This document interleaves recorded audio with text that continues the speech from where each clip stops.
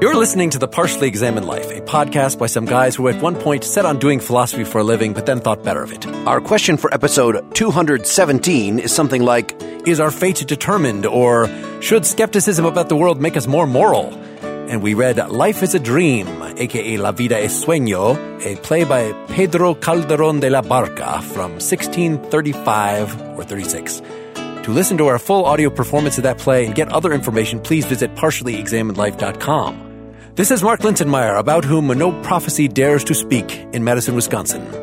This is Wes Alwyn, paying my dues for the crime of being born in Cambridge, Massachusetts. This is Dylan Casey, damp and wet in a dungeon in Madison, Wisconsin. This is Bill Humans, dreaming my life away in New York City. This is Erica Spires, living my hillbilly dreams in New York City. Bill and Erica, so glad to have you join us this time. We didn't get you for Lysistrata, so you're veterans. You're veteran PEL players. Yeah. It's like on Carson being summoned over to the chair. It's exactly like that. Well, I gotta say, I think I get the most hits on my name from that Lysistrata podcast. So you guys are doing well, or I'm not doing, I don't know what's going on with my career, but my name always comes up when Partially Examined Life comes up. Awesome. So yes, we're here to talk about the play. I did pick out a few secondary sources that were strictly optional. Some of us have read them. Some of us have merely skimmed them. Some of us have not looked at them at all. So I'll put those in the show notes and we'll bring them up only insofar as we actually talk about them. There's been a lot of writing on this. I think this is like a required text, at least in Spain, like that all high schoolers read this, from what I understand. That is that it may not have filtered out to us. You know, it's all Shakespeare, Shakespeare, Shakespeare in the English-speaking world. But this was a very, very big thing in his day. Yes, did you mention the Spanish golden age of theater? Tell us about it. Well, they had theater. It was golden. And it was a golden age. So it was golden because they had conquered South and Central America and they were bringing back all this actual gold. That's what made it golden age. Well, you know, they call Shakespeare the Pedro Calderón de la Barca of England. Even though he came before. Sorry. Yeah, when they say the golden age of theater, though, they just mean there's a lot of good stuff going on. And actually, theater was a very popular pastime then. And, you know, one of the things, I think it's in the introduction of the version that we have of this play, is just the sheer amount of production that playwrights like de la Barca were involved in. So they would write a play and it would only get 2 or 3 performances and then they'd be on to the next one. It's like most Broadway shows. Yeah, right. I didn't think about that. But you're at least aspiring to a longer run. I think even for a successful play, you didn't plan on doing it more than a few times, and then that was it. So I forget how many plays he wrote, but it was a 70. 70. Not as many as the playwright who also comes from the Spanish Golden Age, who wrote the most plays in the world, and Wes probably knows who that is. Is it Lope de Vega? Lope de Vega. 2,200 plays. Oh, goodness. Nobody knows where to even begin. Amazing. Yeah, so those are the two names. Lope de Vega was first. And also Cervantes. I didn't know Cervantes wrote plays, but apparently he was just prior and overlapping with Lope de Vega, kind of set a lot of standards. Cervantes was a big deal. Well, like La Vida de Sueño, Don Quixote has a play in the book, and La Vida de Sueño has a play in the play. Yeah, and it's interesting that Lope de Vega I had heard of, but de la Barca, I hadn't ever heard of him, and I had never heard of this play. I think he's known as Calderón. I don't think anybody calls him de la Barca. Does anybody know enough about Spanish last names to know how these two things work together? Yeah, okay. that makes sense. Yeah, that makes sense. So now Wes has heard of him before because he heard of Calderón, but yeah, right. So I was like, who's this de la Barca guy? Yeah, so, I picked this just because I had reached out to David Epstein, who was our Segismundo that I had done drama with. I directed him in a play and acted with him in a couple plays in high school. We'd just been Facebook friends. So I cued him into that we were doing these things and said, hey, you should do one with us sometime. Do you have any suggestions of philosophical plays? And he sent this one, and I looked it up, and, right there in the Wikipedia, it's like, well, he's like Lope de Vega, but more philosophical. And those are kind of the two big figures in the Golden Age. The connection between all the treasure coming in is so Philip IV was the king at the time and was a big patron of the arts. So there really is a direct connection between all the riches coming in and the fact that then he was able to foster this very artistic community. Is this where the notion of a golden age was coined, that the original golden age was actually paved with gold? It's the golden age because the arts, Mark, I think you already said, the arts flourished during this time of conquest and riches. Yeah, originated from Greek and Roman poets, but a time of great works. So it wasn't in the Greek and Roman poets also because they pillaged their neighbors and were able to gain the financial standing to have the leisure to produce great work. Well, exactly. Yeah. It seems that the having of slaves and the affluence does go with this. It's not an accident. Wasn't it in Fiddler on the Roof? A big reason that Tevye wants to have something is so he has more time to spend studying and to be a scholar. That was considered something that only people of a certain status could do because they didn't have to be out working all the time. So that makes a lot of sense. Golden Age going with having the means by which to be able to produce those works. I was also looking a little more at the history that this was in the middle of the 30 Years' War. It was kind of, while things were still going pretty well. The 30 Years' War was not fought in Spain. Calderón himself was a soldier in Italy. He was actually still a soldier when this play came out. Like, it wasn't until 1642 or so that he got out of the military. This was only his fifth play. He produced more and more and more, eventually became a priest. His brother and his girlfriend and some other folks died off. And after a certain point, wrote only sacred plays. But at this point, early in his career, it was secular plays in these comedias, which just means play. It doesn't actually mean comedy. Was he eventually funded by the Jesuit church? Is that why he started writing Jesuit plays? Well, I don't think there's a distinction between the church and the state so much at this point. In fact, this very play was redone, or he did another play with the same name of this as Autos Sacramentales, which are these morality plays, dramatic depictions of the Eucharist. That would be a whole other episode to figure out what exactly those amount to. But if you make this more symbolic, so like the auto version of this, I think it was the Kluge article that was describing this, right? Yeah, Sophie Kluge, Calderón's Anti-Tragic Theater, The Resonance of Plato's Critique of Tragedy in La Vida y Sueño is the article. And was saying, so like Segismundo's release from the cave is like man's release from non-being. And then what happens? Well, he's tempted, that he has temptations of power, and he has to overcome that temptation and discover true wisdom. And so, just make it into a straight up morality play. Whereas according to Kluge, this version, a lot of the reason why it's so cool is because just because a character says something doesn't mean that's the philosophy of the play.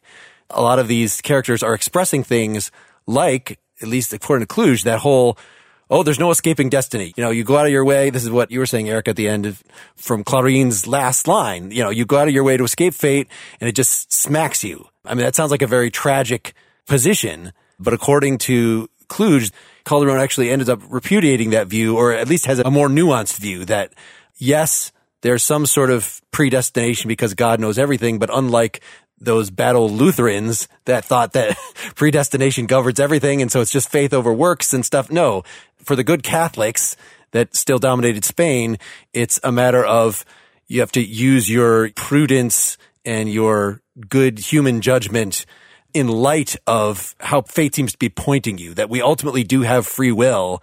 Basilio even says eventually that the stars, our inborn tendencies point us in certain directions, but ultimately it's our own free will that makes the final decision. Let's say a little bit more about this idea that resisting fate leads to the fulfillment of fate, because it's very different in this play than it is in say a comparable kind of plot in Oedipus Rex, for instance, where it's prophesied that Oedipus will kill his father and sleep with his mother, and so his parents, they think they're going to have him exposed and killed as an infant, but he's rescued and taken care of, and then ultimately comes back to fulfill the prophecy. In this case, there's kind of a funny scene towards the end of the play when Basilio tries to avoid his fate in this is really comical, right? Because what he does is he raises someone who's basically savage or wild and who will naturally want to take revenge on him. He basically sets himself up. Maybe we should give a quick rundown of the plot. Well, the plot just is that King Basilio, he's into astrology, which he thinks of as a branch of mathematics. Subtle mathematics. Yeah. The stars are not aligned well, or however you put it, when his son Segimundo is born. And there's also the fact that his mother had a bad dream about the birth, and then it came true, and basically she died in childbirth. And so the prophecy was that this guy would be a tyrant. His heir would be really tyrannical and monstrous and horrible if he raises him and lets him become king. And so he imprisons him basically out in the wilderness in I think it's like a cave, right? And has him guarded and educated in a way, but there's a lot made out of the fact that his real education comes from the wilderness and from nature. He's sort of a representative of that in some ways, as representative of the instinctual. The king has this idea that he is going to give the son a test. He has a conscience about what he's done. The son is now of age.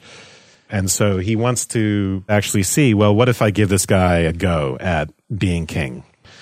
So what he does is he has him drugged and then has him taken out of this place in the wilderness and put in the palace and dressed up. And then he's woken up and told who he is. And then the whole experiment involves seeing how he's going to behave. Is he going to be a tyrant or is he going to be good? And of course, he doesn't behave well. And Basilio, the king, had a plan all along that if he ends up being a tyrant, we'll just knock him out again, send him back to the place in the wild, and wake him up there and tell him that it was just all a dream. So that's what happens. In fact, the other way is true as well, right? That they drug him and bring him to the palace. And the idea, wasn't it that his previous history was supposed to have been a dream, or did it not go that far? I don't think so. Okay. You know, when he's woken up, the king says to Clotaldo, who is the guy who's had to guard him and educate him all these years, he's like, yeah, just go over and tell him what's going on. Tell him that he's actually the son of the king, and now he's the king. The crown prince of Poland. Right. Yeah, so Dylan, that actually might have been a good move if they told him, oh, actually, you were never in the tower. You've been in a coma since birth or something. You've been dreaming since birth. We didn't do those terrible things to you. But it also might have been a good idea to have civilized him in a way, right? Instead of leaving him to become this representative of savagery and monstrousness. In a way, it's parenting in general, right? Confronts you with this prospect that you might raise a monster, that things might go wrong. And as a parent, you're one of the prime formative influences that could make things go wrong. And you want to get it right, and you want to... I'm pretty sure that there isn't any advice that says the great way to raise a good, healthy, flourishing child is to lock them up in a dungeon and exactly. There you go. Raise them in the wild and force them to fend for themselves. And he got a caretaker. Come on. Okay. Well, who taught him Christianity?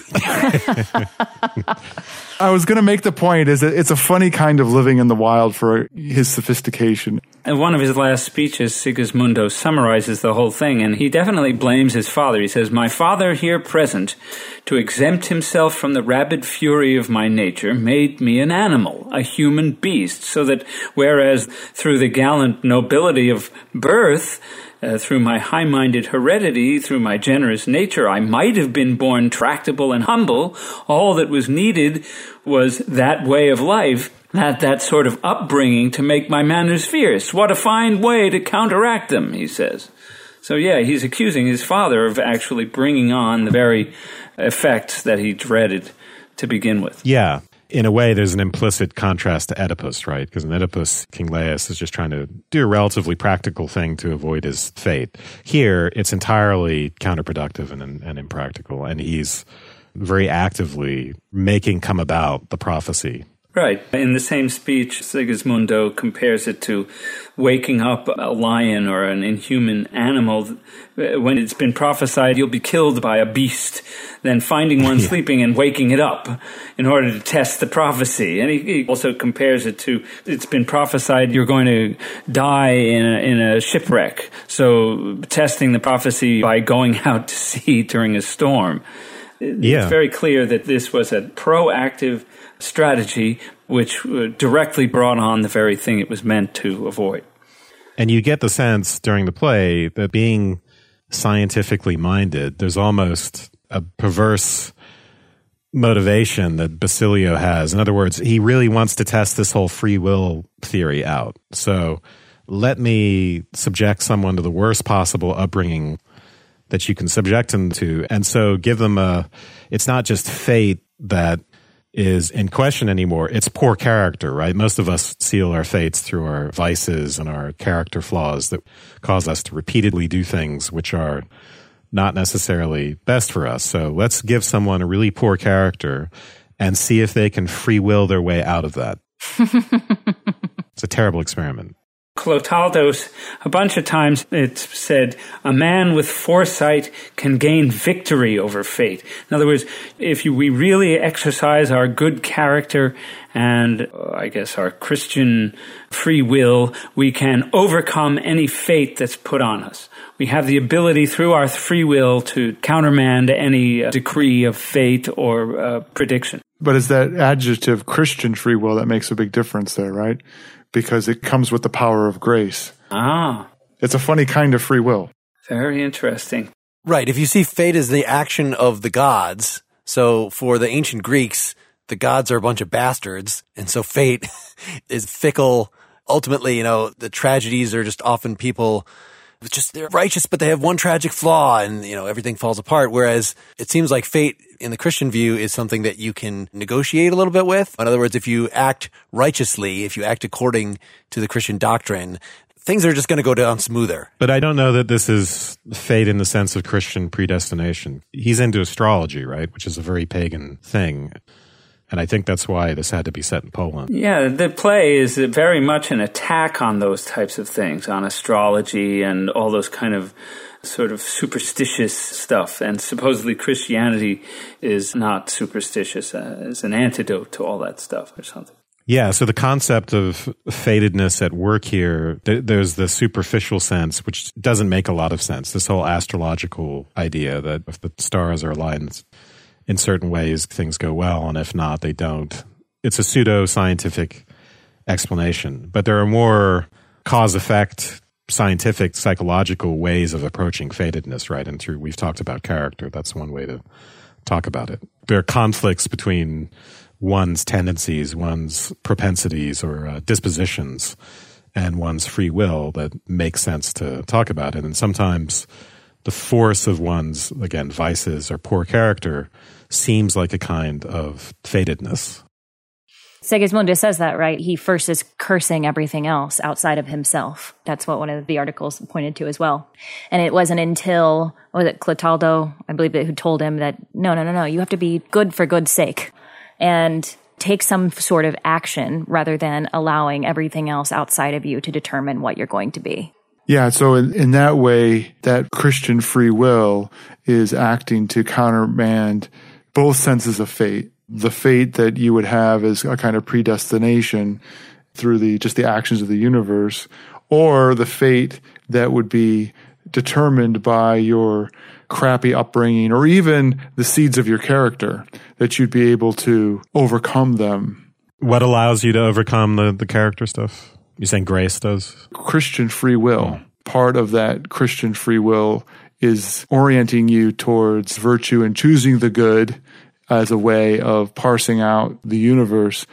To me, it also includes an act of grace, though probably that's not explicit. In fact, I'm pretty sure there isn't any place where that way of speaking about your free will as by the grace of God or something like that. So maybe I'm going too far in.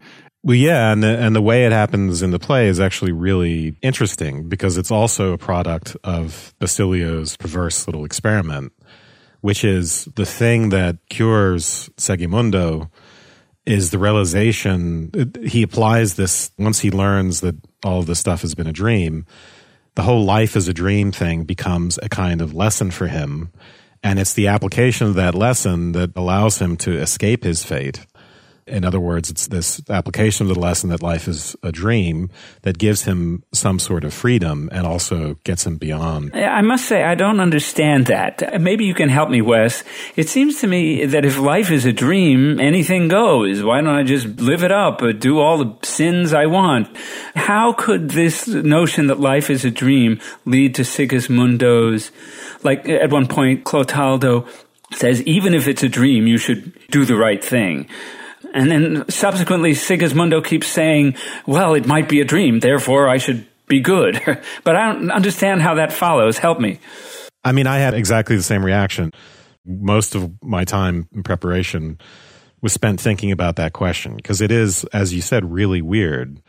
Dreams are the place where your impulses can be given free rein. It should lower the stakes, right? To say if it's a dream, don't kill the servant because it's a dream. Well, if it's a dream, I should just be able to do what I want and I don't have to worry about anything. Sure, but look where it got him, right? I mean, it's not like he received some sort of feedback that what he was doing was at all acceptable. Nobody was having a good time with Sigismundo when he went over there and was destructive in court. I would say it wasn't until he started doing things for the people that he did receive positive feedback. In his own satisfaction, right? I think the idea is that choosing this virtuous path or the path of doing good for others is adding value to break the dream, right? Well, maybe that's not quite the right way to put it. You have this kind of nihilistic position if everything is a dream where nothing matters. There's no distinction to be made. And so you can do whatever you want. And not only can you do whatever you want, there's no reason or way to choose. And then if you choose to do good, either way, it doesn't matter whether it's a dream or not. You're still adding value to it. Whether it's reality or a dream, you are giving value to your actions. Yeah, I think positivity and value begets more positivity and value. There's a quote, so this is the closest to where he tries to explain it. The bottom of 137, Act 3, right before Sigismundo is going out to fight. Fortune, let me go and reign. Don't awaken me if I'm asleep. And if this is reality, don't put me to sleep. But whether it's reality or a dream, to do good is what matters. If it should be reality, just because it is good. If not, for the sake of winning friends for the time when we awaken. I don't think that's really ultimately what's going on, right? Because what he finds out when he finds out that everything is a dream is he finds out that his position of power has been a dream. He didn't really have the power that he thought he had. So that suggests a few things to us, right? There's the age-old sort of chestnut about the changeability of fortune. We may have power 1 minute and then we lose it. And so we have to handle power responsibly so that when we don't have it, sort of do unto others thing. But the other part of this is just the extent to which power is a social construction or a product of convention, a product of the perception of other people. It's non-natural, it's conventional. And so the dream can be dispelled in the sense that other people might deprive us of that recognition as Basilio and the others do. The dream comes to an end, right, when they just simply say, okay, you're no longer king. And that can actually happen to any king. The authority of the king is vested in the recognition of others and their willingness to comply with that designation. So you get this idea that everything is a dream in the sense that everything conventional is very, very dreamlike. Everything that is socially constructed or essentially social is dreamlike. So one of the lessons is that once you realize that, it should change your relationship to both power and to desire. So you realize that your power is always partly illusory. So even if I have it, even if I'm doing really, really well, whether it's because I'm a king or something else, it's the idea that it could be taken away. But it's also the idea that I don't really actually have it in any deep sense. That makes a lot of sense. That totally answers my question. Exactly. What does everyone think about all that? I don't think that is incompatible with the Platonic way I was just trying to put it. In other words, waking would be waking up to the real eternal world. The whole earthly realm is just temporary and dreamlike and flitting and in line with the Platonic metaphysics that these Christian thinkers have inherited, anything earthly as temporary is just less real than what's going to happen when we actually wake when we're dead. And so, yes, of course, as a subdivision of that, the social goals, dreams of glory, being a king, all that stuff is pretty flimsy. But I think on top of that, you might even have to add that even, animal desires and things like that are ultimately unimportant. It's kind of a more profoundly Buddhist, Hindu kind of message, not just the social stuff, but the whole lot of the human desire this is the other aspect of it. Our desire is imbued with the desire of the other, right? We don't just have instinctual animal desires. Our desires are informed by the existence of the desires of other people. And we always want more. This goes back to de Beauvoir and existentialism and a lot of other stuff. When we desire things, there's always an element of the illusory in it, or the dreamlike, in the sense that we always want more than we can actually get. And so we often end up disillusioned. We often end up getting what we want and realizing that there was an element of dreamlikeness or illusion in that very act of desire. So to be in romantic love and the desire to have a relationship and then to actually be in that are two very different things. On one level, we can live in the realm for a little while of fantasy, but we always come out of that dream, and the extent to which it's a dream is a function of the extent to which our desire is more than mere desire in the animal sense. It's something else. So that's the importance of the emphasis on Segimundo's wildness. It's the fantasy dream element, which is strongly correlated with the social. That's what makes us human. And he is humanized or civilized in the end by being given a quick and dirty lesson in fantasy, in the difference between fantasy and reality, and the difference between having a dream and the dirty reality of things, which is disappointment. Maybe this is a good time to ask you guys who are familiar with the philosophical debates going on. Some of the essays that we read talked about Neoplatonism versus maybe the Aristotelian view of reality in terms of this life is real and substantial on the one hand, or it's not real and substantial on the other. It's more dreamlike. Is there anything there? I couldn't quite get it. That is what I was trying to spell out in terms of the Platonic view that accords very well with various religious views that take the ultimate reality being something that is not material, not of this world, not of the social or the animal, any layer of our desire, that it's something ultimately inhuman. But I don't know exactly how Aristotle fits in with that other than just rejecting that premise, other than he had just a very worldly focus in his philosophy.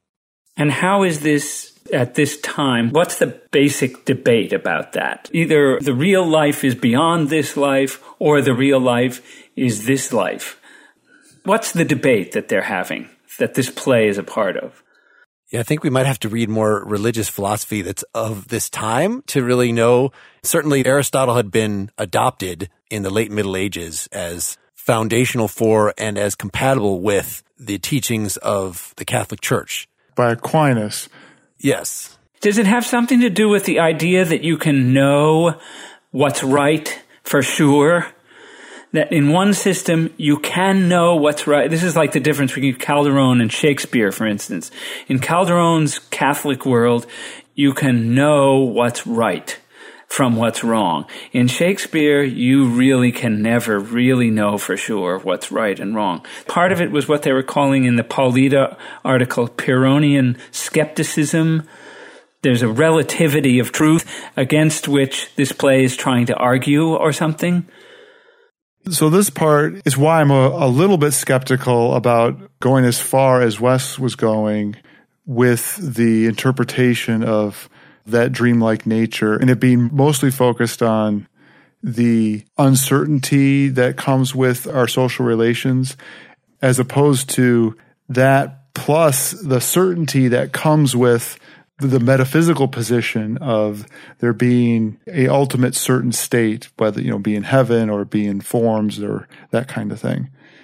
And I agree. I think that there's something compatible to both interpretations, and the articles that we read definitely put Calderón solidly in the theological camp and without really presenting the argument for it, say that that's clearly what he's doing. And the one that contrasts it with Hamlet makes the point that you just made, Bill, that in both cases you have dream worlds and you have the uncertainty presented by there being dreams or ghosts. And in the case of Hamlet, that is not resolved in a way towards certainty. But in Calderón, it is resolved to a point of certainty. And in fact, in the end, not everyone dies and there's a happy ending as opposed to everyone dying in Hamlet. And it's more of a tragedy. The source of the certainty is from a different place. We did read Montaigne. Montaigne is 1533 to 1592, so it's before this, but the same. And I remember Montaigne was a Pyrrhonian skeptic in certain ways, but his skepticism didn't lead him to think like, well, we just can't say anything either way about religion, the way that you think of skepticism now. It's a skepticism about our capacities to reason. It's a skepticism about our arrogance in thinking that we can read the will of nature. So in other words, what Basilio is doing in his astrology is not only just superstitious, but it's also arrogant. Talking about his subtle mathematics, and it's a high-minded scientific work that is just a load of bull. And so when you get rid of that, you end up just falling back, in Montaigne's case at least, on faith, on religion as it has been handed down to you and your faith in it. So when you say you can know the good, that sounds like a positive epistemic accomplishment. I can use reason, as Aquinas might put together syllogisms to get to the good, but no, it's actually sort of abandoning that game and saying, no, it's, there's something more, I guess, more basic about it. The way that Sigismundo finds out in the very childlike way that Clotaldo and the servant that servant too, who got thrown out of the window, he was one of the nobles. Yeah, it's just like everybody knows what the good is because the social mores of the day have captured it. They are dominated by the church. So you don't actually have to think too hard to find out what's good. And yet there's still this weird strain with Clotaldo and Rosaura. There's this kind of pre-Christian thing going on where he's saying it's vile to be dishonored and not revenge yourself, which is totally pre-Christian. And that's considered good, I think, still in this play, as it is in all of Shakespeare's plays almost. Yeah, this play reads very pagan to me.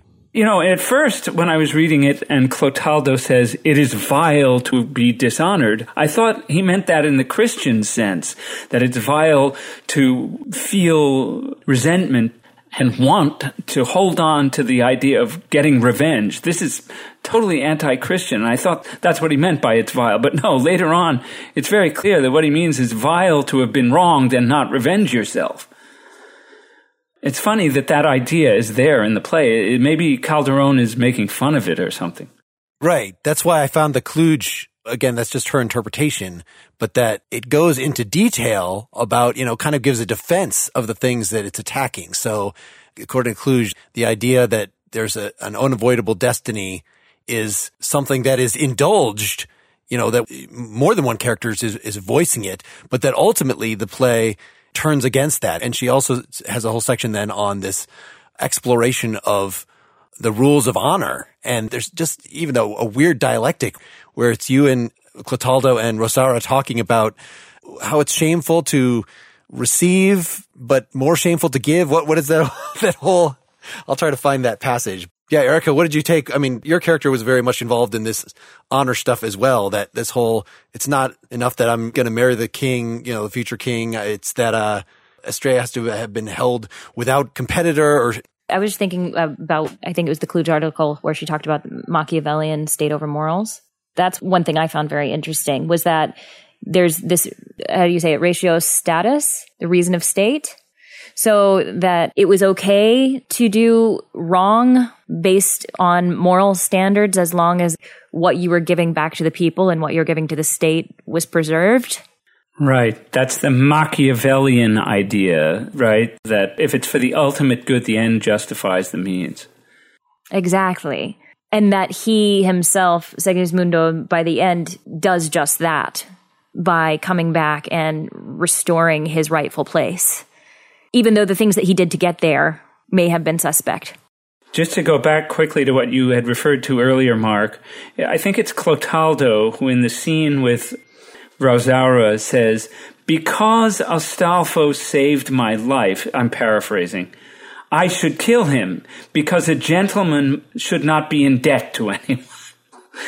Surely there, Calderón is making fun of this old idea of morality. It seems so laughable. It must have, well, maybe it wasn't laughable to the sensibilities of the era when this was being performed. Yeah, any other thoughts on the honor stuff? I'm having trouble finding that particular passage. So it starts on page like 141. So Rosaura, at the very bottom, she detains Clotaldo. Maybe 145, there's a good kind of representative passage. So there's a lot of basically sophistical reasoning, moral reasoning in this passage, which is very entertaining and funny. Okay, 145. "So give me heed, how can I now, with my grateful soul, cause the death of the man who gave me life?" Basically, Astolfo gave him life because he saved him from Segismundo. Segismundo was going to kill him. "And so with affection and concern divided between the two of you, since I have given life to you and received it from him," so he has saved her life at a certain point, "I don't know which side to support.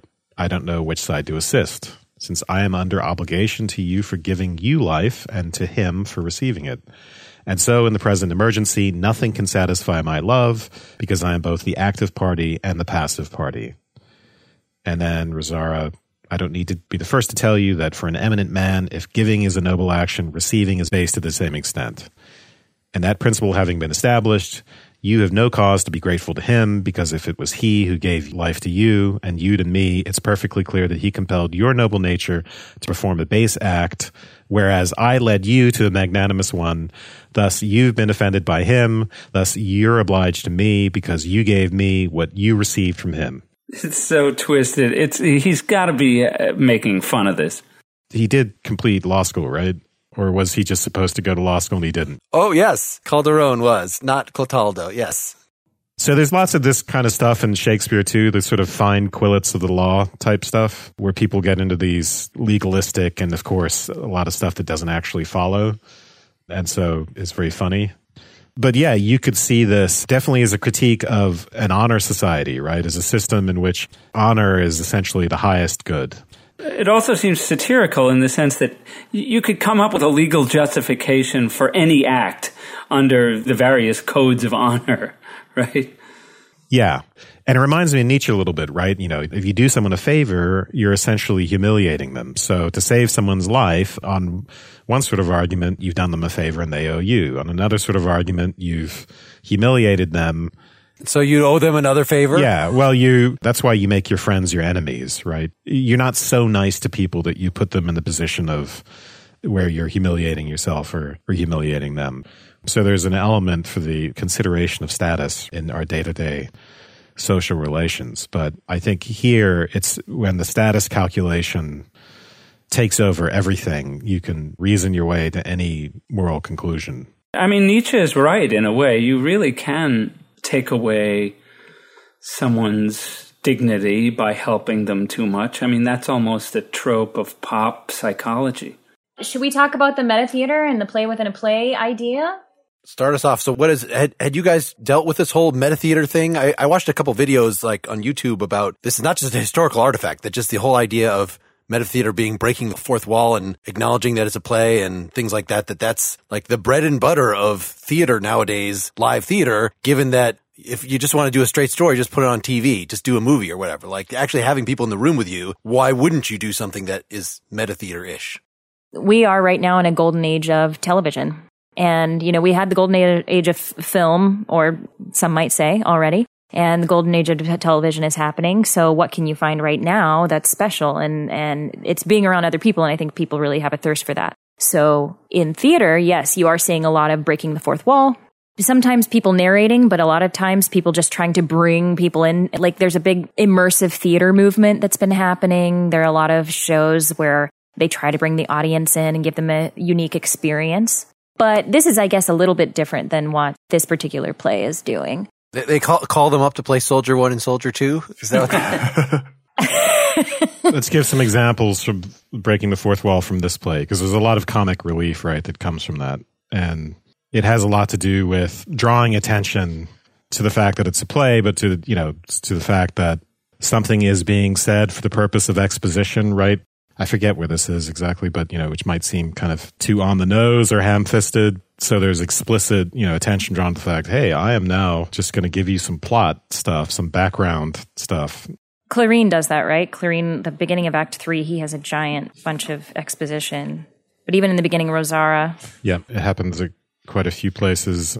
Astolfo, when he's introduced, sets out the whole, like as if Estrella doesn't know how they're related.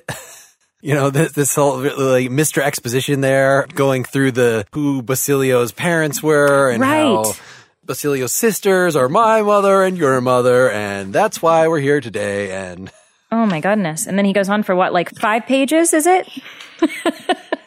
And yeah, of course they do, but they of course have to play the game of, yes, anything you say, sir, anything. What do we get from you now?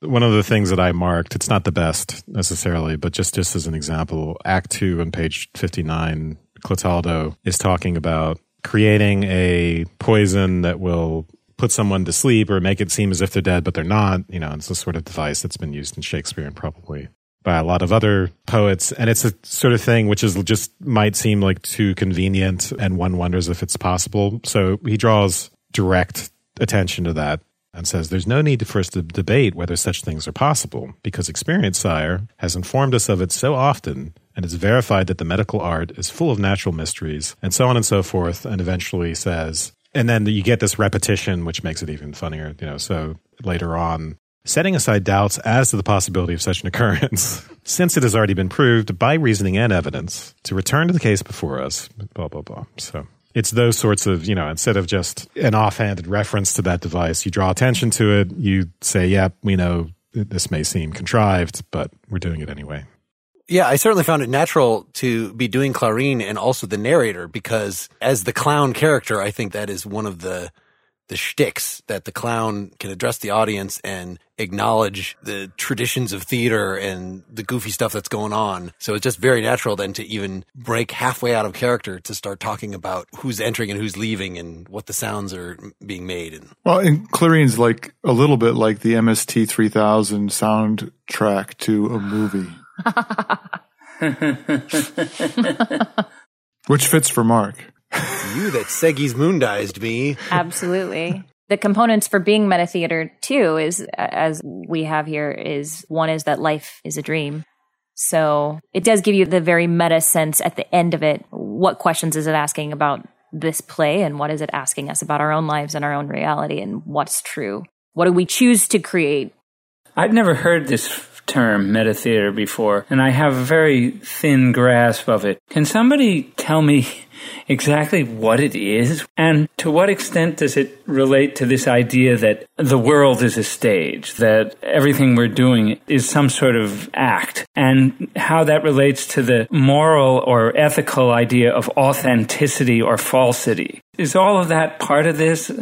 The definition of meta theater is just anything in theater that calls attention to the fact that you're watching a play. And so the play within the play is the classical sort of starting point for that. Well, the most simple form is an aside, where you address the audience, like immediately drawing attention to the fact that you acknowledge the existence of the audience and you've broken the... There's no directions in this translation, at least, of like what's an aside and what's not. Whereas I remember reading Shakespeare and it's like, aside, blah. So Rosara gives this really long speech, her longest speech to Segismundo at the end of the play, begging him to, come to her side to avenge her. And then he responds with a very long thing. And she says, why are you silent? Which, so that whole thing was an aside. And I think maybe it was supposed to be, I don't know, I was interpreting it as that was part of the humor of it, that it was kind of ambiguous. Was that all supposed to be in his head? Or... Yes. Or could that be directed as an aside to the audience in particular? Or is there also a choice for it to be directed as this is this person's inner thoughts and it's not trying to get past the football? Which speech are you guys talking about? Rosara's speech starts on 153 and it's really long. His starts on 165. Heavens, if I'm really dreaming, let my mind cease working now, because it's impossible for so many things to be contained in one dream. God help me if I could only escape them all or not think any of them. Whoever beheld such painful uncertainty? If I only dreamed that grandeur in which I found myself, how then now can this woman mention such accurate details? Then it was reality, not a dream, and if it was reality which only adds to confusion and doesn't lessen it, how can I call it a dream? Are glories then so similar to dreams that real ones are considered fictions and famed ones true? So he's giving us a lot of the philosophical meat here about the whole trappings of power being vainglory and dreamlike. This is definitely his inner thoughts. It's not to the audience. It's a soliloquy, and I think that does technically fall within the category of metatheater, any sort of soliloquy, but it's kind of on the border, right? Because it's just a device for someone could be thinking out loud, right? It's possible, realistically. In the O'Connor essay, he talks about kind of a larger concept of metatheater. He says, he's talking about another theatrical scholar, Abel's concept of metatheater is founded upon the view that life has already been theatricalized even before the dramatist's imagination begins to act on the raw material of life.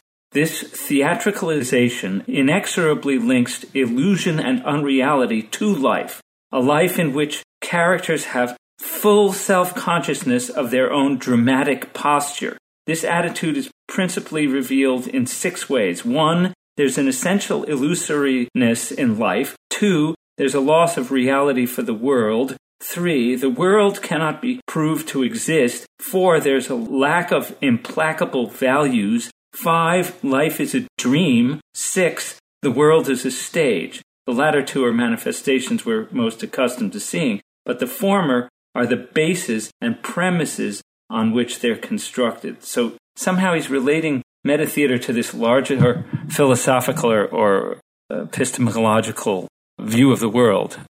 Wouldn't it be possible that so many comedies would fall into this? There's an essential illusoriness in life, a loss of reality for the world. Yeah, well, I think you're right. I think it's easy for me to get stuck on what is meant by the term metatheater in that particular article. I found it to be a little bit hard because, again, it seemed kind of stuck on a scholarly debate about what that term meant or didn't mean. Yeah, right. I'm just trying to find if there's any larger meaning to the idea of metatheater that applies to this play other than an aside here or an acknowledgement of the audience or the inherent theatricality of the piece. If it is metatheater, what is the point of it being that in this particular play? And then I started to think of other examples of that in modern culture. And I feel like most of the time, there's like an innate awareness of that actor, right? Of either they're in a landscape that's not real, which I guess in this case would be Segismundo. But I think this is going to sound funny probably, but Deadpool is a really good example of that, right? The character Deadpool. Because in both comics and in the movies, he's completely aware that he's a character in a film. So there is a play within a play element. So what is the point of that? Well, we identify with him. We feel closer to him because it's funny, it's inviting, and there's something about the awareness that makes him relatable to us. It's kind of a paradoxical way of keeping people in the illusion because, I mean, one of the problems with film or theater, right, is that if the devices become too obvious, then it takes you out of the illusion and the experience of simply being absorbed in the movie or absorbed in the play. But on the other hand, some of those devices are inevitable and they're necessary. So you acknowledge them in order to get people past them. And in the case of Deadpool, you're watching your millionth superhero movie. And so there's the worry that you're too cynical for this. You know what's going to happen. You know what the story is, basically. And so the function of it, I think, is he's a very cynical character, but strangely enough, the function there is to disarm the cynicism of the audience and get them to actually take the movie seriously because they think they're more likely than not to think, okay, this is what we're doing here is dumb. So maybe that's part of the device of this type of theater. That self-consciousness where you have characters explicitly commenting on breaking the fourth wall, explicitly commenting on the fact that they're in a play or in a movie is interestingly different from other kinds of self-referencing that can go on in a play or a story, where as the reader or the viewer, you see that the piece of art displays a self-consciousness of itself as art, a sense of artifice, without it being a function of the characters themselves knowing that they are characters.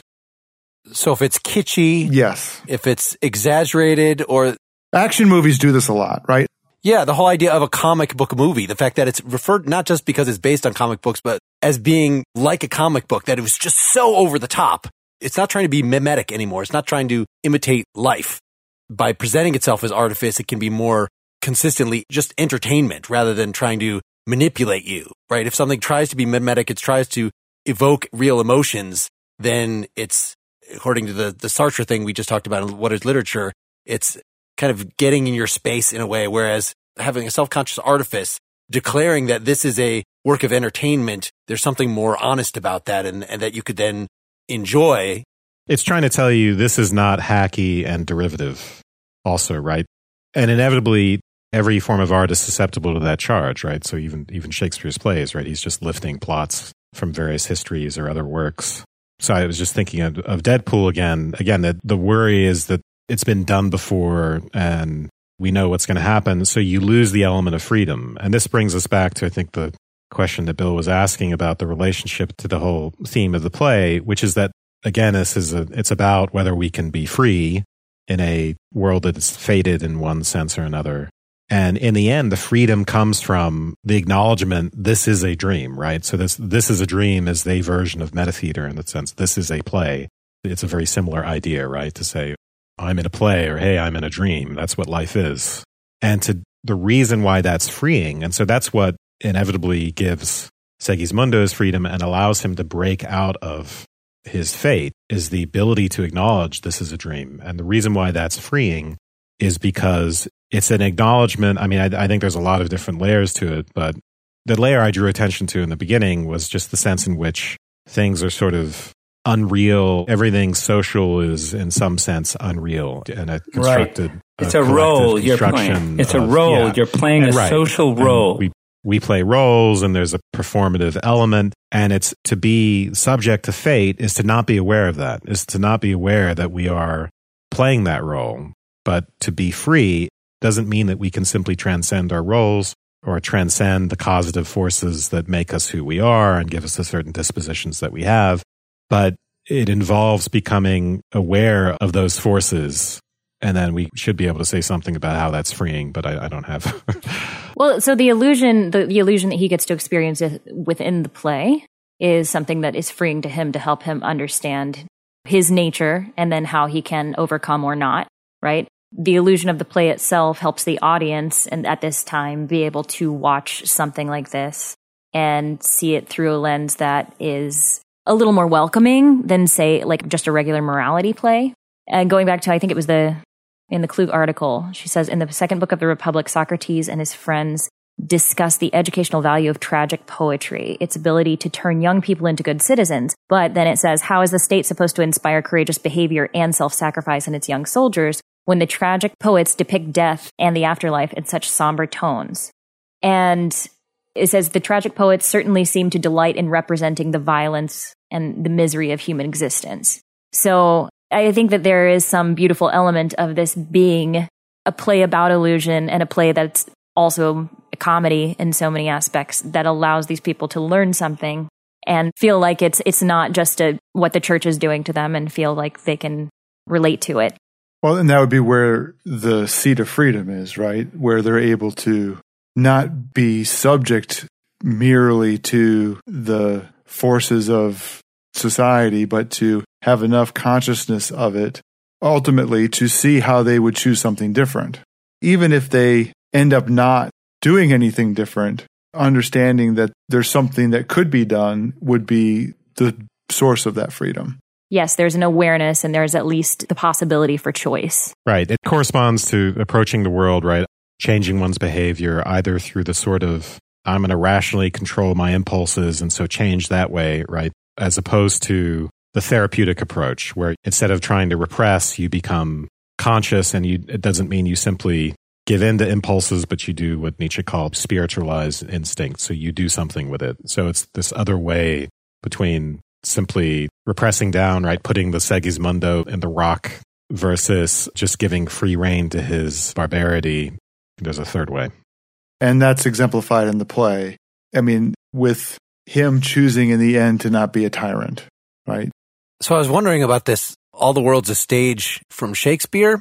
I mean, there's actually a Wikipedia article for All the World's a Stage that talks about that Erasmus in 1511 came in the Praise of Folly, says something like that. For what else is the life of man but a kind of play in which men in various costumes perform until the director motions them off the stage. And he was known, we should probably read some of him someday. I looked at him when we were reading Machiavelli because he also wrote a guide for princes at the time, which was very much reacting against Machiavelli, that no, you actually need to use Christian virtue to guide you to be a good prince. It was a much less interesting text than the Machiavelli. It read like it sounds there. So I was thinking about this, is the point of the stage the transitoriness? So this long passage from Shakespeare, As You Like It, all the world's a stage, all men and women merely players. They have their exits and entrances. One man at his time plays many parts. And then it goes through, he's an infant, he's a schoolboy, he's a soldier, he's eventually an old person. So it's kind of seemingly like the life is a dream, just pointing to how these things seem very substantial to us when we're going through them. But in the long view, when you're looking at your life as a whole, they seem much more insubstantial, like you were just playing a role. As opposed to the interpretation of All the World's a Stage, that we are there for the entertainment of the gods or of God. That could have been something that, I don't know if there's anything like this in Homer specifically, of, are we just dancing puppets for the gods' entertainment? I could certainly see that kind of thing being in Homer, but Calderón is following Plato and reacting to that kind of impious take on the gods.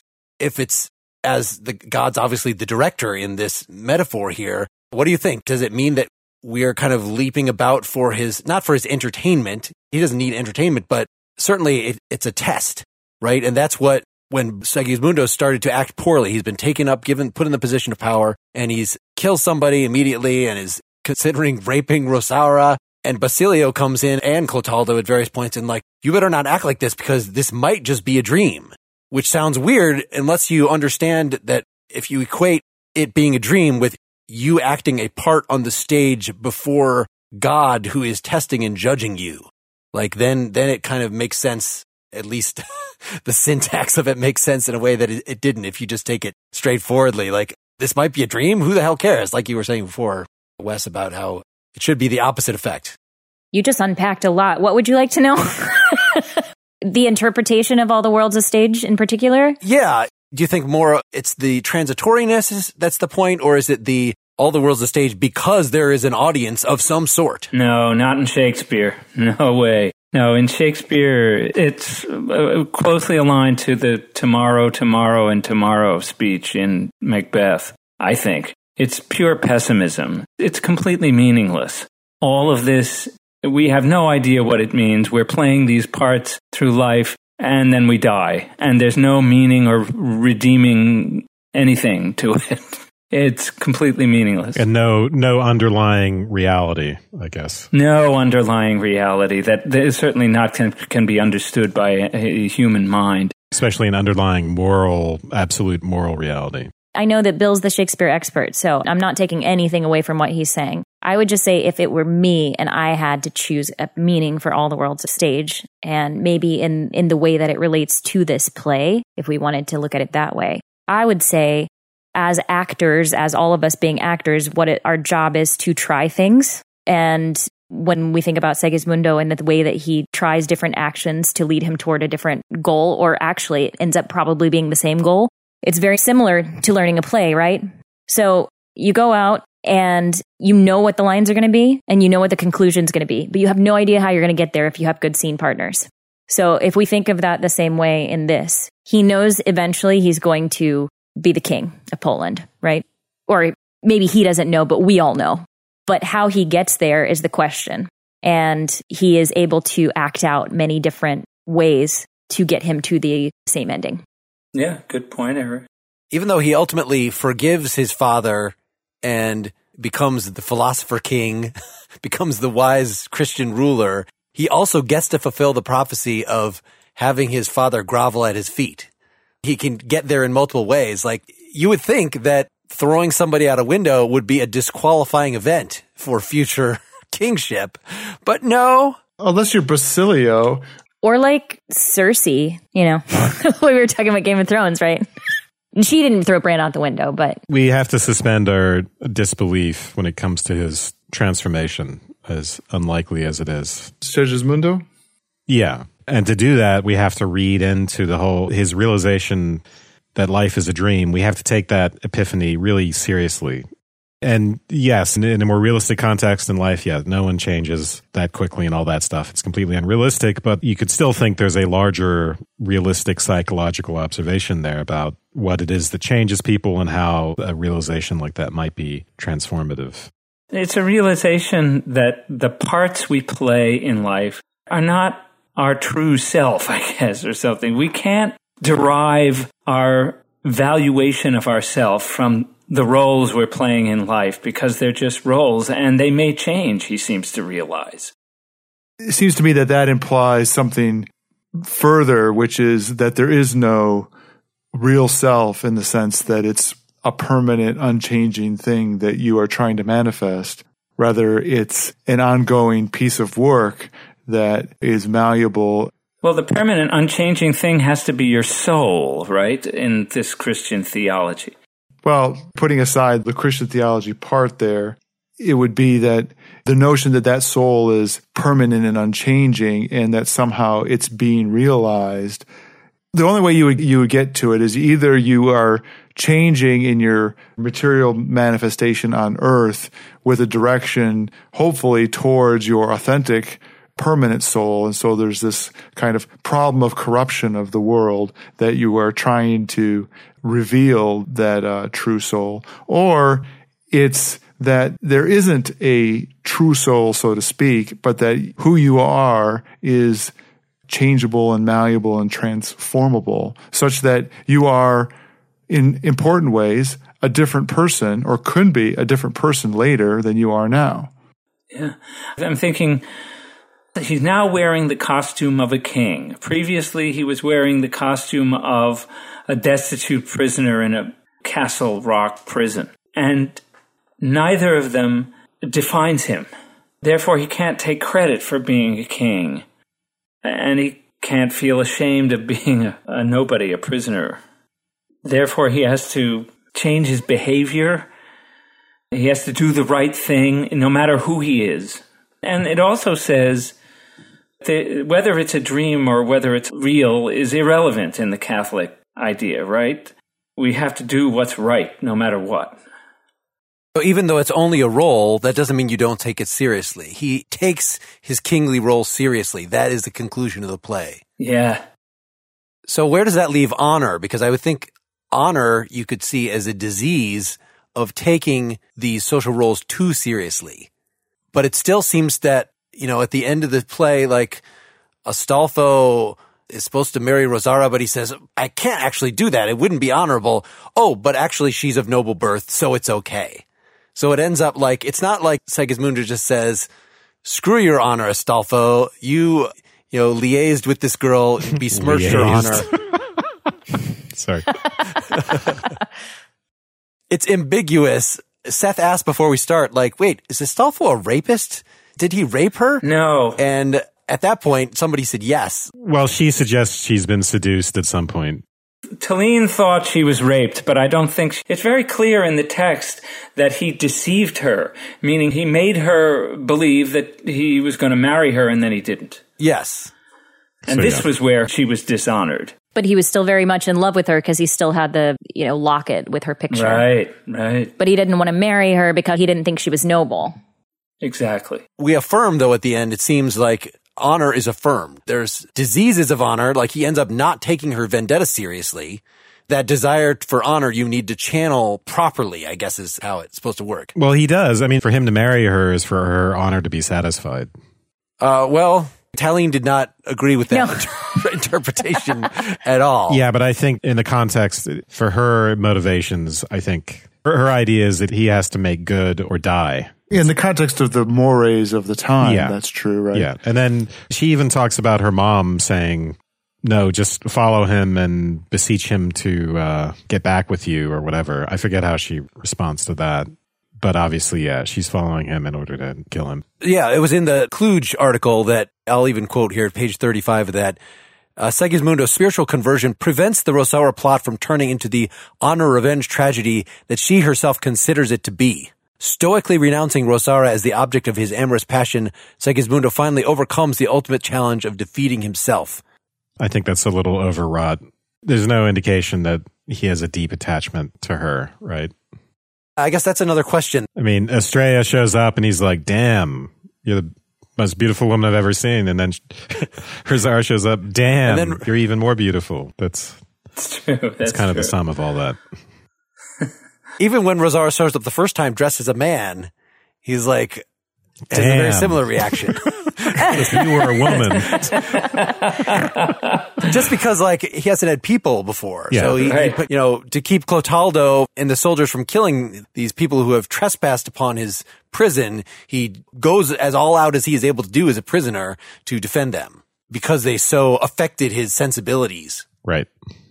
So do we think that the Platonic, I think this is just referred to in some of our articles as an idea that earlier commentators had, it was maybe not so good, but that the idea in Plato that one way to get to the world of the forms is to behold beauty.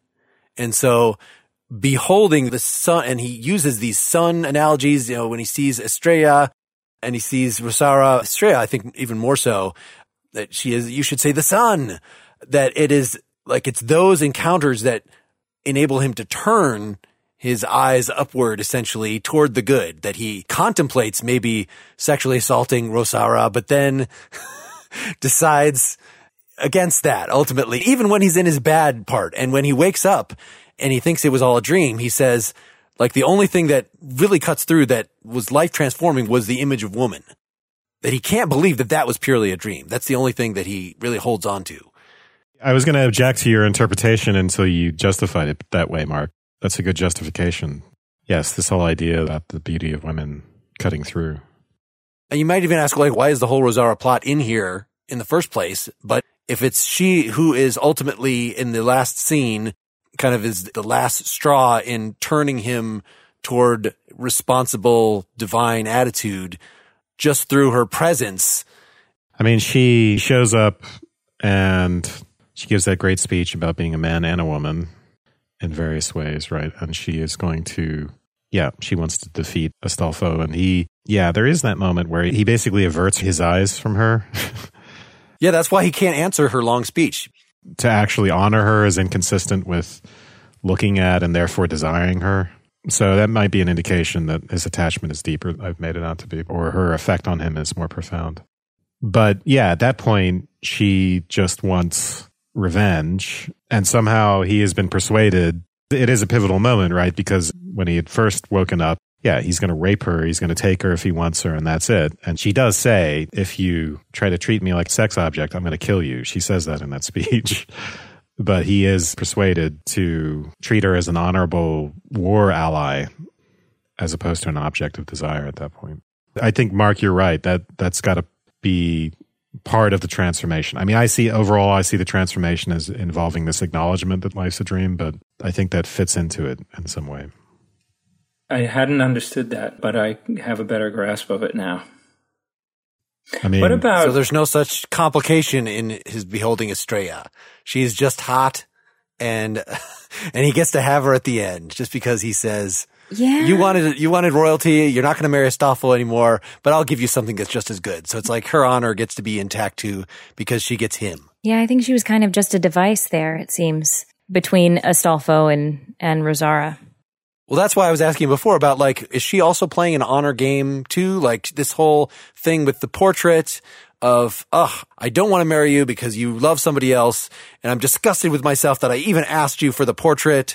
What did you make of that whole character moment? I mean, that is giving her some subjectivity and ambiguity. No, absolutely. She's, I don't know what, historically, in the context of this time period, what the women were like in this area. Does anybody know the Spanish women of this time? Feisty. Well, sorry.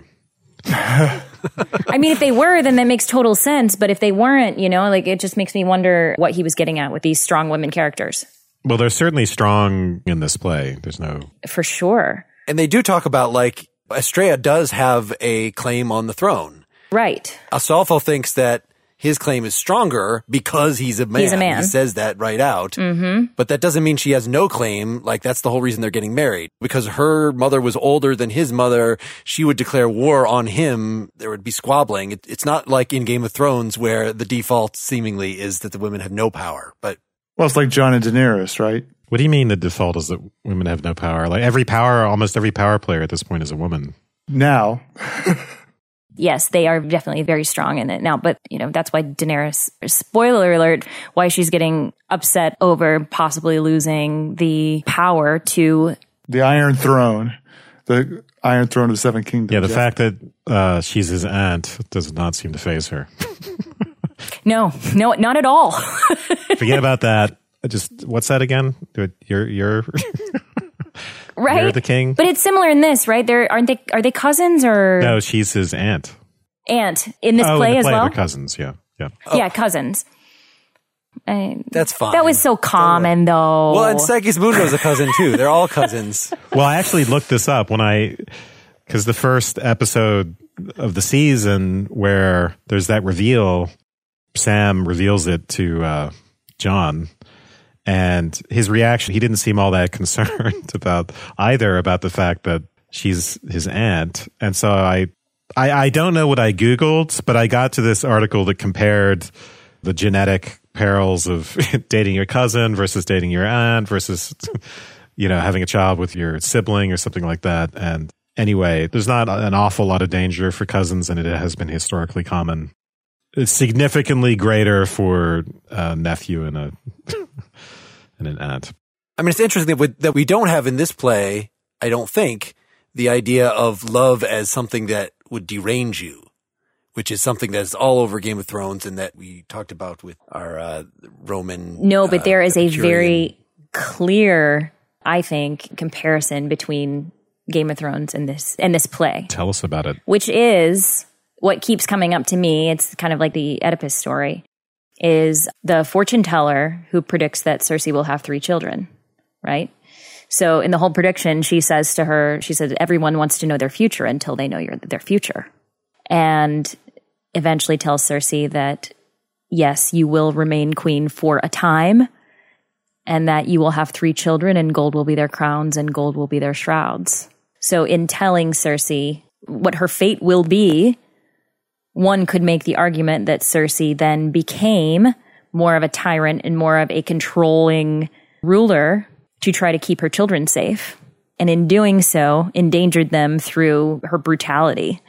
So each of them were hurt in different ways, and they were all different types of spawn, right? One of them was a terrible child. One of them was a very sweet child. And the other one, she tried to move away into safety. And regardless, she couldn't stop the fate of that. I just kept being reminded of it. It's like, once again, you can know what it's going to be and you can try to avoid it as much as possible. But like this play says, there's no way to avoid it if that's what's going to happen. You're going to end up creating a self-fulfilling prophecy. And that's a very real psychology to that, right? The sort of... Right. There are good ways for us to try to change ourselves and change our behavior, and there are ways that are completely counterproductive. And what's counterproductive is simply to try to strong-arm fate, to evade it by trying to violently break with the thing that is fated, right? Sending a child out to be killed. And the right way is something that takes more time and involves more acknowledgement of the thing that's fated rather than its complete disavowal and avoidance and so on. So yes, more of a self-reflection and a call to action maybe. There's a podcast I listen to called Hidden Brain. Have you guys ever heard that one? And there is one that he talks about Chinese children and how these particular kids that were born in the year, I believe, of the tiger were supposed to be smarter and better and have great success. And they ended up doing these studies and finding that, sure enough, those kids did end up having greater success than their peers who were born just the year after, but partially because they were expected to. So they were afforded certain opportunities and pushed in a certain way to fulfill that prophecy. You have to go to the very best school because, of course, you're going to be a success. Exactly.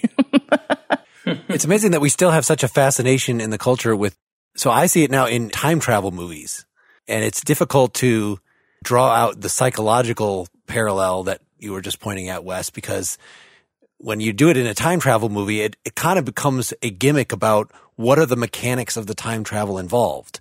That so much of the time it's like, we don't want to deal with the whole multiple realities issue. So we're just going to say that whatever it is that you are trying to avoid, what's the one with Bruce Willis, 12 Monkeys? Yeah.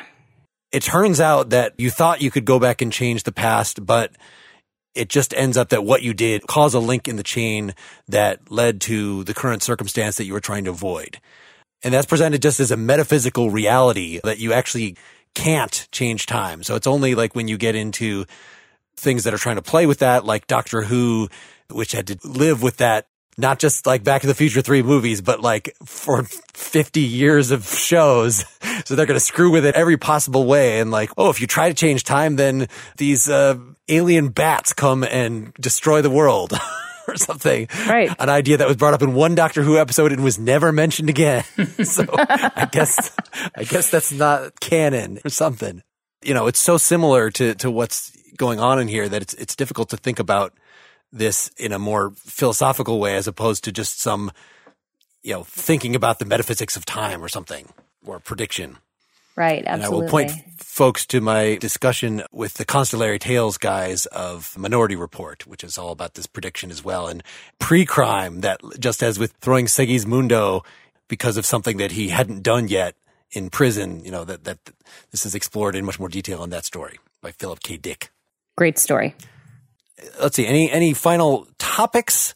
I want to make sure we have a little time to just kind of talk about the fact that we did this play together and talk about what you guys are up to and how impressive all the cast members that are not on here are in addition. But before we do that, any other topics that we haven't gotten to that you are bugging you here? Just one thing, the reference to, in some of the essays, to Descartes and Descartes' observation that he says, I cannot find any certain marks by which to distinguish waking life from dreaming.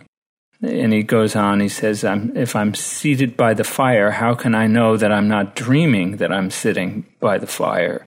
The play seems to come down on the idea that it doesn't matter whether you're dreaming or not. But so I think Shakespeare, it sure does. There's the whole question of whether it matters and whether there are any marks by which we can tell. Does the play give us any marks? I guess it doesn't. It's with Descartes on that, but not necessarily with him in the ethical implications that follow from it. So I think it's worth noting, because I thought a little bit about Descartes as well. Meditations on First Philosophy is published in 1641, so that's like 5 years, I think, after this play. But the climate, this sort of thing with Montaigne as well and Shakespeare, skepticism is in the air, and Spironian skepticism that you talked about, they're ancient texts basically being rediscovered, and that's a big part of what the Renaissance is, and that includes Sextus Empiricus and this skeptical frame of mind. It's important to keep in mind Descartes is not a skeptic. He's a rationalist, and he is entertaining skepticism for the purpose of refuting it.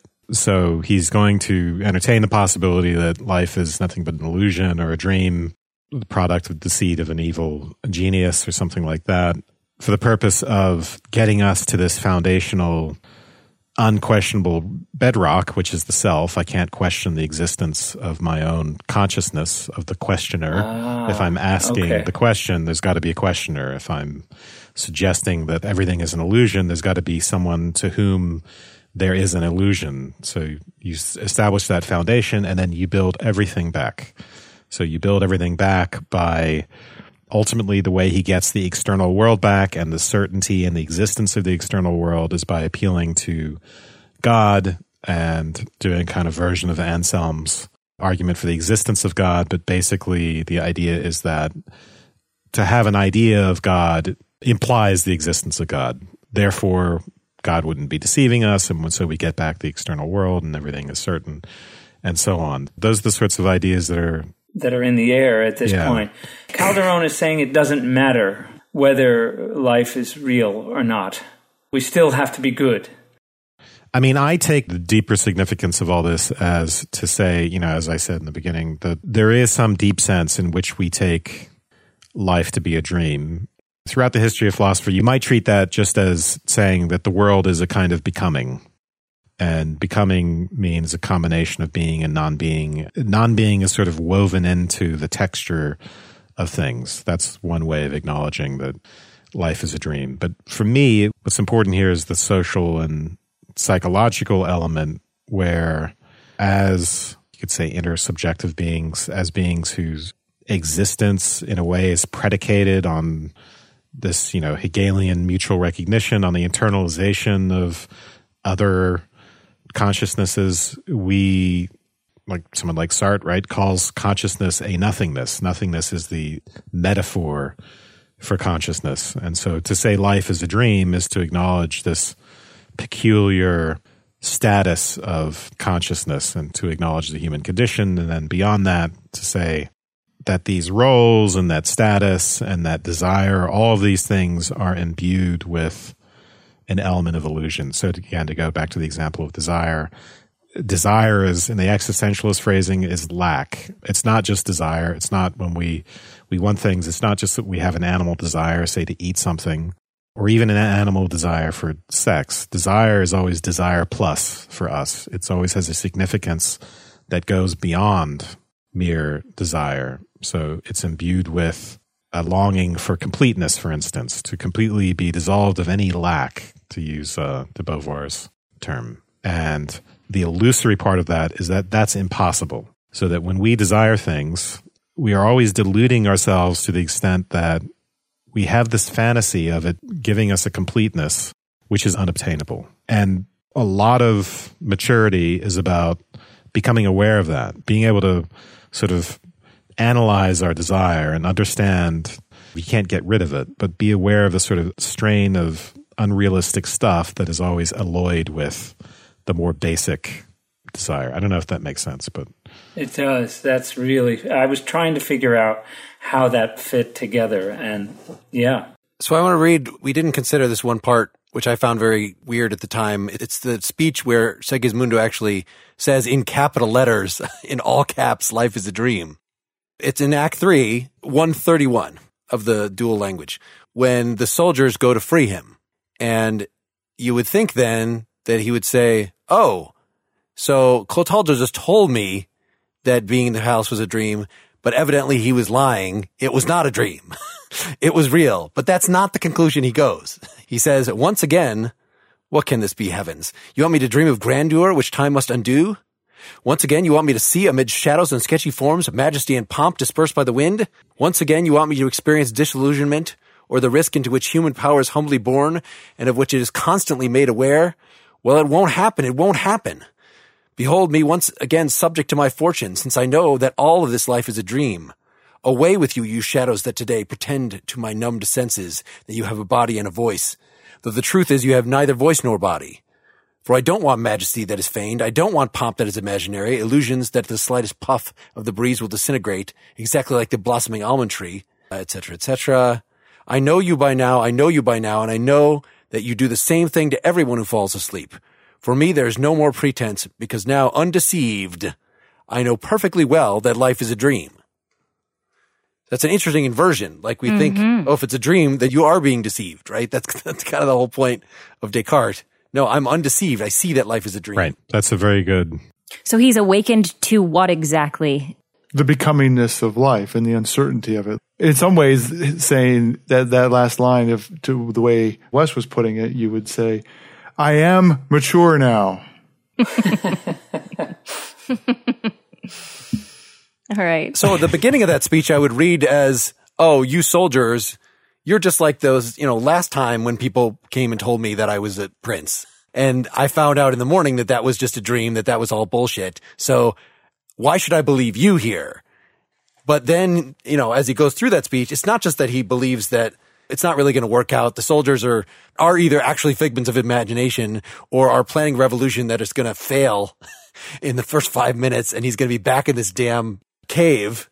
I think those are all possibilities that he's entertaining. But even if it's, I don't want pomp that is imaginary illusions that at the slightest puff of the breeze will disintegrate, is that referring to the fact that it's so tenuous being a ruler at all?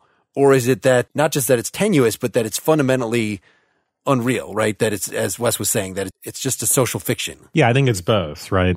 There's the temporal, there's the cross-temporal version of it, which is that these things are transient.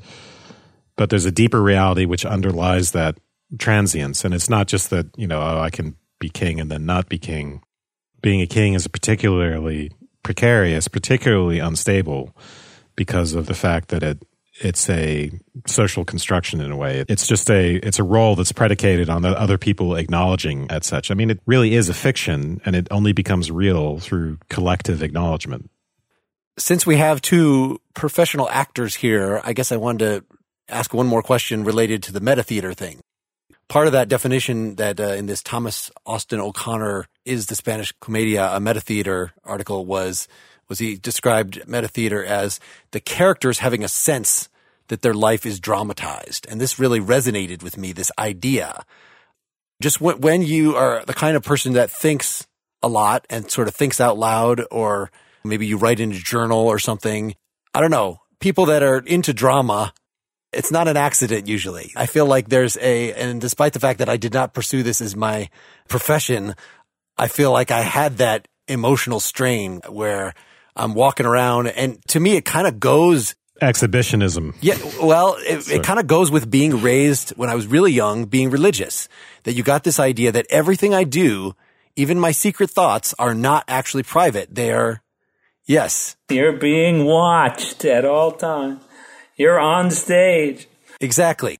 Even if you then stop being religious, that mindset still persists. So that I think that's kind of the conceit of the artist, that like my thoughts are worth spreading on the canvas, are worth immortalizing in some way, are worth writing down. It's not because you're so wise, but just like the fact that it is, you can kind of consider yourself or the contents of your mind sort of a work of art on display in some way. Is that just me being narcissistic, or does this resonate with? No, that makes a lot of sense. And I would say that a lot of actors are fairly narcissistic. Or I would say most people are narcissistic, and just actors are very honest about the fact that we are.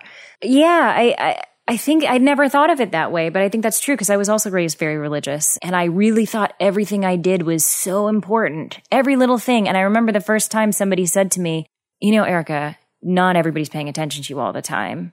And everything you do doesn't matter that much to everybody else. And I was so offended by it, and I didn't understand why. And that kind of goes with what you're saying, is like, maybe that's just how we were raised in that religious realm, is like, yeah, even your thoughts, nothing is a secret. But I do think that I know a ton of actors who have either dabbled in going into religion as a profession or just have been raised very religious. Aren't you all required to be Scientologists, or? Only if you have money.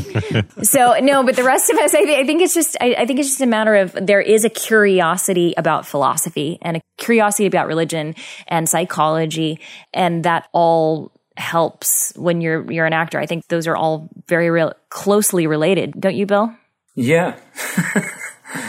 I've always felt that my life has been a series of parts that I was acting out, none of which were expressive or comprehensive of the real me, whatever that might be, whether it's my consciousness, my awareness. And as far as the artistic impulse, yeah, it's egotistical, sure. You got to have an ego.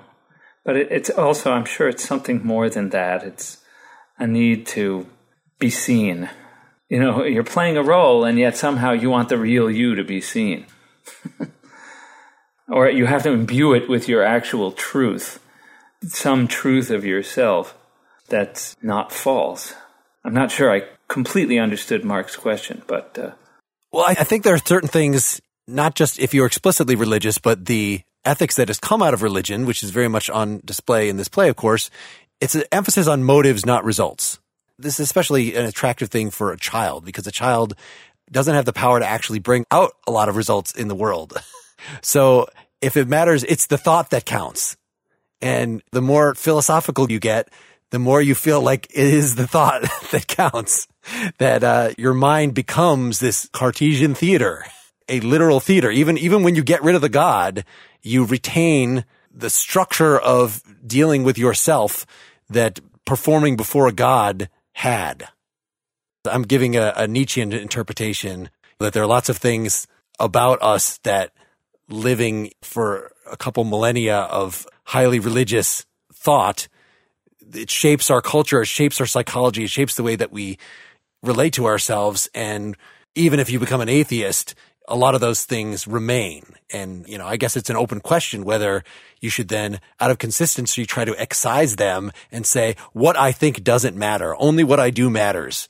Or whether you should, as I think Nietzsche actually thinks, make something of this creation.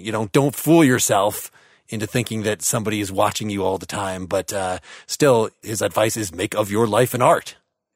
Yes, I think that seems to be what this play is getting at. And also, I think what hopefully we strive for as artists of any kind. It doesn't matter how many people attend. It doesn't matter if it's well received. It matters if you're trying to do something that's worthy of having a voice.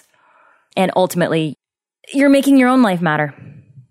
It doesn't matter what the critics or the audience or anybody else says, or the gods. Erica, I saw your Facebook page. You had something else that you were once the musical or something? I was in that a while ago, actually. But okay. What I did just end up doing, which was actually really interesting and hopefully will continue to have a life beyond the 4 months I spent in California, I was doing a show called Paradise Square. And it is about the 5 Points area in New York City during the draft riots. It's a really interesting story. It has the music of Stephen Foster in it.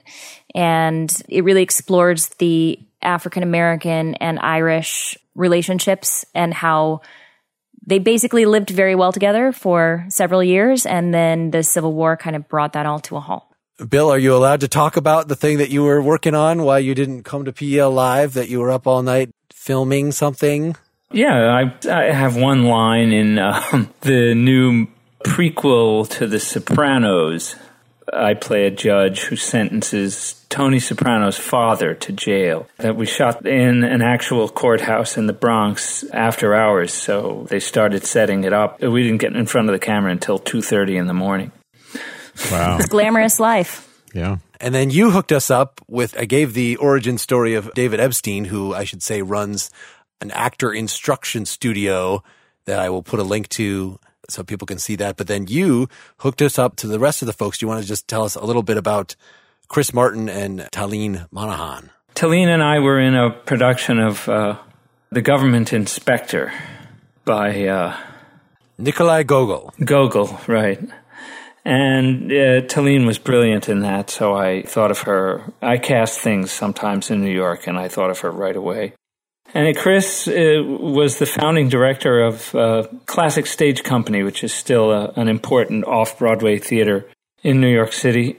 And I was an apprentice for him when I was in high school, starting around age 16 for 3 years. So I learned about a lot of the great plays through working there. Had you run into this play before or any other Calderón or? No, I had read this play, and I read Lope de Vega in a book that was edited by my professor, Norris Houghton. I read Life is a Dream and also The Sheep Well by Lope de Vega in his edition of plays from the Golden Age. Yeah, I should mention that Chris was saying, as we were tearing down, that he did not approve of this translation. I'll stand behind it. Oh, that was so funny. I'll stand behind it. I mean, I was just looking at Applebaum's explanation in the intro of why he made the decision. So it's 2002. It's a pretty recent translation. And it is like the one that we did for Lysistrata. It is line by line correct. So he doesn't have all the rhyme scheme. He spells out in the intro, like the fact that it's not a simple rhyme scheme. It's not just like iambic pentameter. It's like, I guess in Spanish, a lot rhymes. So there's a lot of ways you can do it. Everything ends in O or ah anyway. So many of the words, but with, giving like 12 different kinds of rhyme schemes that come up in different parts of the play. And so I don't know, Chris did not feel like this was poetic enough. And he then started to rant about something that we've discussed a little in here in our discussion of Homer's Odyssey, about how people are doing translations of Shakespeare to modern English to actually make them understandable on a first listen without reading them to an audience, which is something that, as far as getting at the philosophical meat of it, I wouldn't mind at least trying. Absolutely. It's, that's the reason we're not probably going to do Shakespeare on here, besides the fact that, I don't want to read a 5-act anything. This was really stretching our limit as far as the length of something that we could possibly do. It was a longer day than we intended. Yeah. You know, I went to school for classical music, and I would never tell people that they shouldn't learn what classical music is by listening to the Looney Tunes, you know, and Warner Brothers classic cartoons back in the day. Like, that's how a lot of people learned about it. But I do understand wanting to keep the integrity of what this text actually is. But until we all become at least bilingual, good luck with that, right? Yeah. So I didn't get to pursue this with him, but I guess he thought some of the older translations preserved more. He was kind of just saying, like, you have to keep this in its historical setting. So just like in Shakespeare, you're not really going to understand it unless, read all the footnotes and kind of learn the lingo of what was going on at the time. Like, so was the argument that no translation of this would be really any good? Or just, he thought in particular, this translation, just like, you couldn't say these things, that they did not roll off the tongue. I don't know. I'm not sure what his objection was. I think it has something to do with, in the Applebaum, there's a kind of sense of humor about the whole enterprise of this play. And maybe this is part of the meta-theater, but as we read it, things came out just theatrically absurd, and we were laughing at it. But in the translation, I think it also remains, like you say, it remains faithful. So it's doing this subtle thing. We were very close to getting something that's very difficult to do, and it's a kind of postmodern approach to theater, or to classic plays, which is to kind of make fun of the antiquated structures that the play presents and the melodramaticness of it, but at the same time kind of actually do it. You have to balance those two things, and we almost got some of that, I thought, in our reading. I don't think that they would have been making fun of it back in Calderón's day, and that may have been Chris's objection. That dimension would not have been there. He really tried. He said, there are going to be some Spanish puns that you just can't get. So actually, I delved into the footnotes and I changed the lines a little bit to explain when Clarín has his soliloquy about how hungry he is. Yeah. No cena, the Nicene Creed. Get it? Because it's a pun in Spanish. No cena. That means no dinner.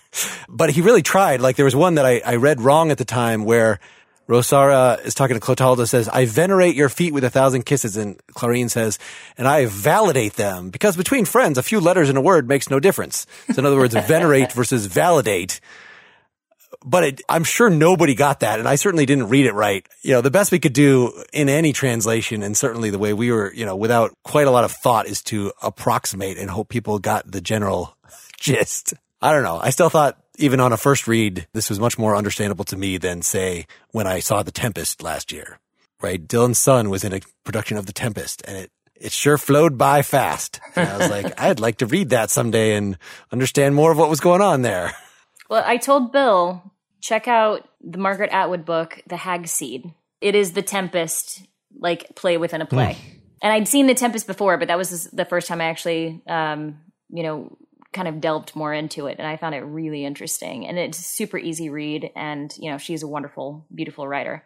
All right, I'm putting that on my list. Yeah, one of these things, I don't know if it was the one we looked at, the meta-theater one, or another one of the meta-theater articles I was looking at that was, talking about Tempest is a lot like that it's Prospero is the director. Basically, the whole thing is him staging a production. Yeah, this is what this is about. There's a director who is removed from his job, and then he goes and sets the Tempest out of prison, and he himself plays Prospero. Wes and Bill recorded a prior recording of subtext on The Tempest, so I will refer folks to that. I've gotten a lot of nice feedback on that. Oh, good. Next time, we're going to take a left turn, and we're going to spend several episodes on the philosophy of mind.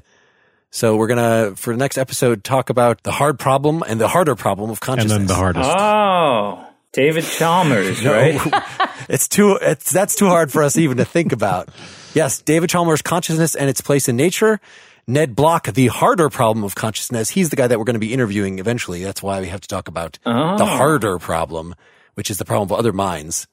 And David Papineau's Could There Be a Science of Consciousness? I mean, I can't wait to hear that. That's my main interest right now. Are we going to read Clementine de Jeunes' There's Hardly a Problem with Consciousness? Maybe. I just made it up. That's a very Mark-like joke. As a last thing, I want to thank Jonathan Sagal, who did the wonderful harpsichord and violin music that inserted between the acts of our play. I interviewed him for Nakedly Examined Music 38. He appeared on Partially Examined Life 115 and 118 as our first and best rockstar guest. And he's just released an instrumental album called Moving Through Loneliness, which you can find on Bandcamp or through jonathansagel.com. To conclude here, I'm going to play the first track from that, Pulling Apart. So thanks again to Jonathan. Thanks so much, Bill and Erica. Thank you. Thank you very much. Thanks. Good night, everybody. Good night. Night. Take care, everybody. Thanks. Good night.